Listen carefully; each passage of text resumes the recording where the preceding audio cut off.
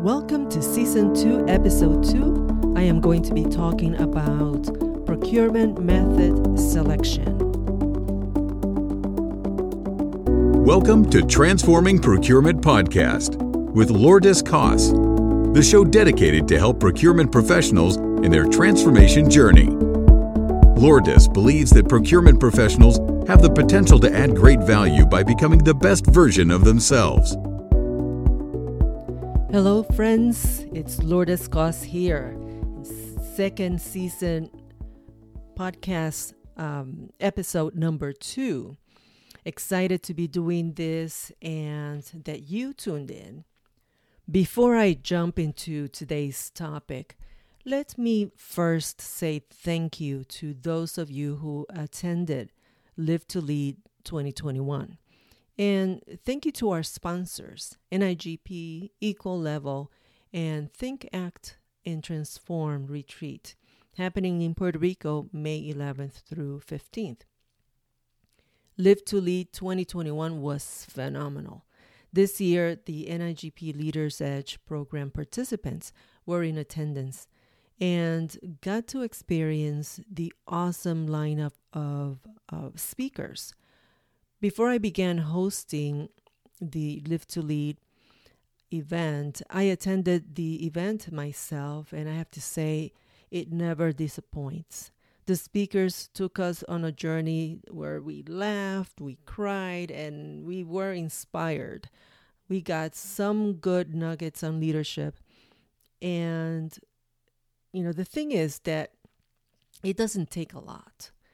We just have to be intentional about our actions, about our intentions, and you can start right where you are. That's when we talk about leadership, right? Sometimes we need a reminder that we should forget about ourselves long enough to care about others. How can, we add value to others, and what can we do to contribute to their success? If you missed Live to Lead 2021, there's still an opportunity to participate, either on the official rebroadcast date on November 19th, starting at 1 p.m. Eastern Time, or you can now purchase an on-demand pass. It's like a 3-day pass where you start when you want. It can't get any easier than that. So I'll put the link on the show notes so that you can take a look at it. Now, to the topic of today. I have been talking to several people about procurement methods lately. So I decided to do an episode or maybe a series on procurement methods. If you are a leader, I recommend that you make sure that your team understands how and when to use each procurement method. Many of you know that I spent 2 decades of my career leading transformations in large organizations. And one of the things I looked for was the consistency of the procurement method application. And how were those decisions about the method made? It is interesting that sometimes people think that this is simply a preference, a preferential choice. Choosing the procurement method has to do with what is most efficient for a particular solicitation for the agency and what does the law require. Many times jurisdictions have legal requirements that maybe did not contemplate the many circumstances that one can encounter when procuring goods and services. If you are constantly having to get creative to comply with your jurisdiction's legal requirements or policy requirements, consider revising the policy or legal requirement. And how you choose the procurement method sometimes even has to do with the person and the process that they're most familiar with. Perhaps not the best for the situation, and that is something that requires consideration. This is like that saying, if all you have is a hammer, everything looks like a nail, right? But as procurement professional in your organization, this is one of the ways you can gain that seat at the table. Develop the expertise in knowing when to apply which method and why. Sometimes a bid offers everything you need for a procurement, and you get good results for the organization. So I encourage you to reflect for just a moment about how you decide what method to follow. Is it because the end user wants it? Is it because it's what's always been done, or the way that's always been for that particular type of procurement? That's the way it's been done before, or maybe that's what you feel comfortable with, or your manager feels comfortable with. Is it because it puts you at the center of the process and gives you more exposure? Or is it because after analyzing what's required, you've made a conscious decision of what's the best for the organization and complies with the laws and policies of your organization? Do you understand the purpose of the procurement? Or is it one of those procurements on your list of things to do? As a procurement professional, you want to provide that expertise to your organization, and I encourage you to do that. Take charge of your knowledge in this area and execute accordingly. Sometimes we let others dictate what we should or shouldn't be doing in our area of expertise, and we end up frustrated. Mainly because if it doesn't work, it's still procurement's fault. I generally took the position that if I'm going down, it was not going to be because I followed the path of least resistance. Whether people agreed with me or not, I looked at my job as a responsibility that I took very seriously. And providing my expertise is the area in the area of procurement was what my responsibility called for. And as such, that was exactly what I was going to do. Some liked it and others didn't. Those that didn't generally had in the past the ability to influence the path that procurement traveled, even though it was not in their area of expertise. Looking back, I am sure that I did not make friends with people that wanted to impose their way. But I also knew that no matter what path I took, the outcome was going to be my responsibility as far as the process. So, are you the expert in the field and in your organization? The expert when it comes to the procurement process? If so, then that is exactly what you want to do. You want to provide that level of expertise in your organization.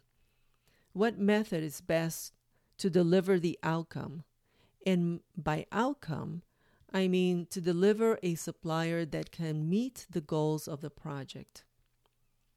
The reason why the agency went out for the procurement, that purpose, that goal that moved the agency to go through the procurement process to begin with. In my book, Procurement Methods, Effective Techniques, I talk about procurement method selection. I recalled some time ago, early in my career in procurement, the agency was involved in a lawsuit because they decided to follow a procurement method that was not in compliance with the regulations. A procurement should have been bid at that time, and instead an RFP was issued. I am sure that there were good reasons. I was not that involved in the situation. I just knew peripherally about the situation. But perhaps they were not clearly articulated, whatever the reasons were in this RFP, at least enough to deviate from the bid method or to justify that. This jurisdiction was required to do a bid unless the conditions for doing so were not met. This event got imprinted in my brain as to the seriousness of selecting the right method of procurement. That's, that is not a capricious or preference act. The method selection has to be in compliance with the regulations of the jurisdiction that you're under which you're operating, the policies and the best practices. It is not a matter of cutting and pasting scope into a different format. It is much more than that. Because I had that background as a reference, I want to say that it was not a procurement that I handled, but you want to learn not just from your own mistakes, but from the experience of others. In this particular jurisdiction, if the solicitation was adaptable to competitive bidding, it had to be bid, and still has to be bid because the regulation is still the same. The exception comes when all the conditions cannot be specified, or there could be a variant in the quality based on the experience. But if the minimum requirements can be established, where there are several suppliers that can compete, then the remaining variant is the price. And the key there is establishing the minimum requirements. That doesn't mean that you are going to get poor quality if you conduct a bid. If the outcome is poor quality, that means that the specifications were not complete, that the minimum requirements were not really established. Only those that meet the minimum requirements get to be stacked and the bids compared. Otherwise, it is comparing apples and oranges. Now, the bid is the simplest route if you can establish the minimum requirements for a satisfactory outcome. Choosing any other method means that you are unnecessarily overcomplicating the process and going through a longer route without the need to do so. Sure, some people may want to have more flexibility in the selection process, but that is not transparent. To be transparent and fair means that everyone, meaning suppliers, have a chance of being successful. There are no hidden criteria in the process. Everything is out in the open.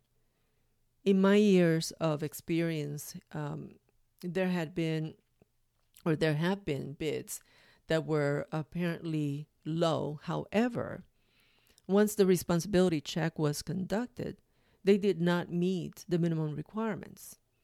And therefore, they were not considered in the stacking of prices and removed from the price stacking in that sense. So the bid was rejected. The price is irrelevant if they don't meet the qualifications and capacity to perform the work successfully. I have also walked into an agency and faced with a dilemma that they were then contemplating. They conducted an RFP, and the proposer with the highest points was not really deemed qualified. Now, how can this happen? There perhaps the method selection was not correct, but or maybe it was. Maybe the method was correct, but they perhaps had a faulty evaluation process. I'll get into the evaluation process in a future episode, but wanted to make a point that it is not enough to have the right method. There are some key components that must be present in each procurement regardless of the method.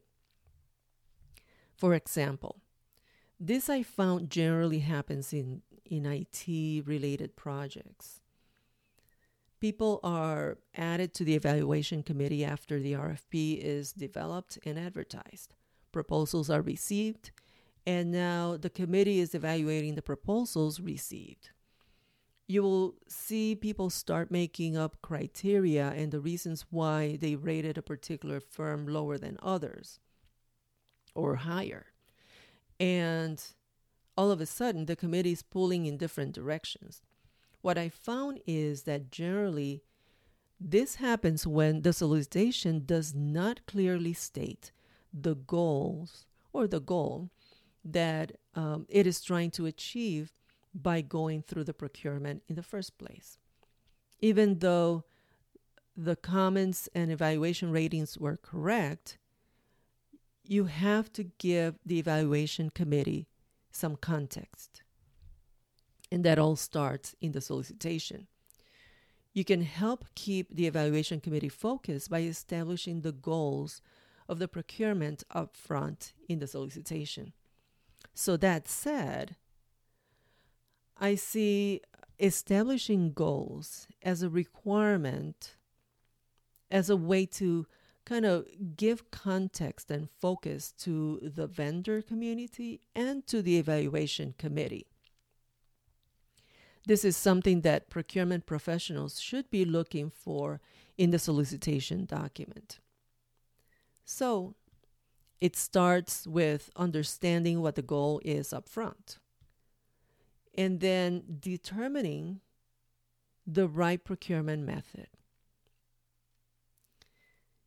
I will be doing a series on this because now that I'm on the other side, I get to see the relevance of the procurement role as a way to help organizations be more efficient and successful when it comes to procurement matters. So I get to see that from the other side. And I'm going to reiterate here the importance of establishing the goal of the procurement as a way to provide context for everyone involved, and the importance of selecting the right method to make the process more efficient and more effective, and in the context of course, of that jurisdiction. So that's all I have for today. Okay, my friends, that's a wrap. Remember to check out the links on the show notes for Live to Lead 2021. Think, Act, Transform retreat in Puerto Rico. I will be leading that retreat, and I hope that you join me. If you've never been to Puerto Rico, great opportunity to work on your goals and your next step to success. I am also including the link to my free leadership newsletter. If you have not subscribed, perhaps you may want to consider doing so. That's it for now. Until next time, be well, my friend.